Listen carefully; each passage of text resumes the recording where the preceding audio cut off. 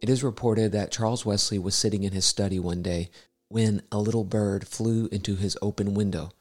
It was being hunted by a hawk, and his pursuer had almost overtaken him when he escaped into Wesley's study. The story goes that Charles watched this scene unfold, shooed the bird out once it was safe, took his pen and wrote, "Jesus, lover of my soul, let me to thy bosom fly."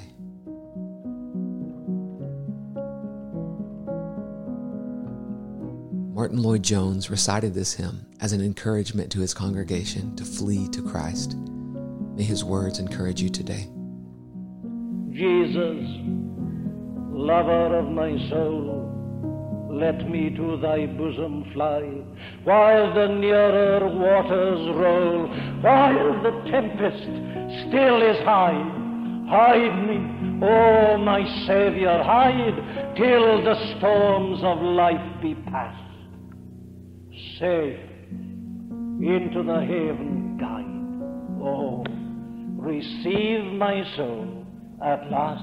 Ask him, plead with him, cry out unto him in those words, and he'll receive you. And you'll end by saying, Thou, O Christ, art all I want, more than all in thee I find.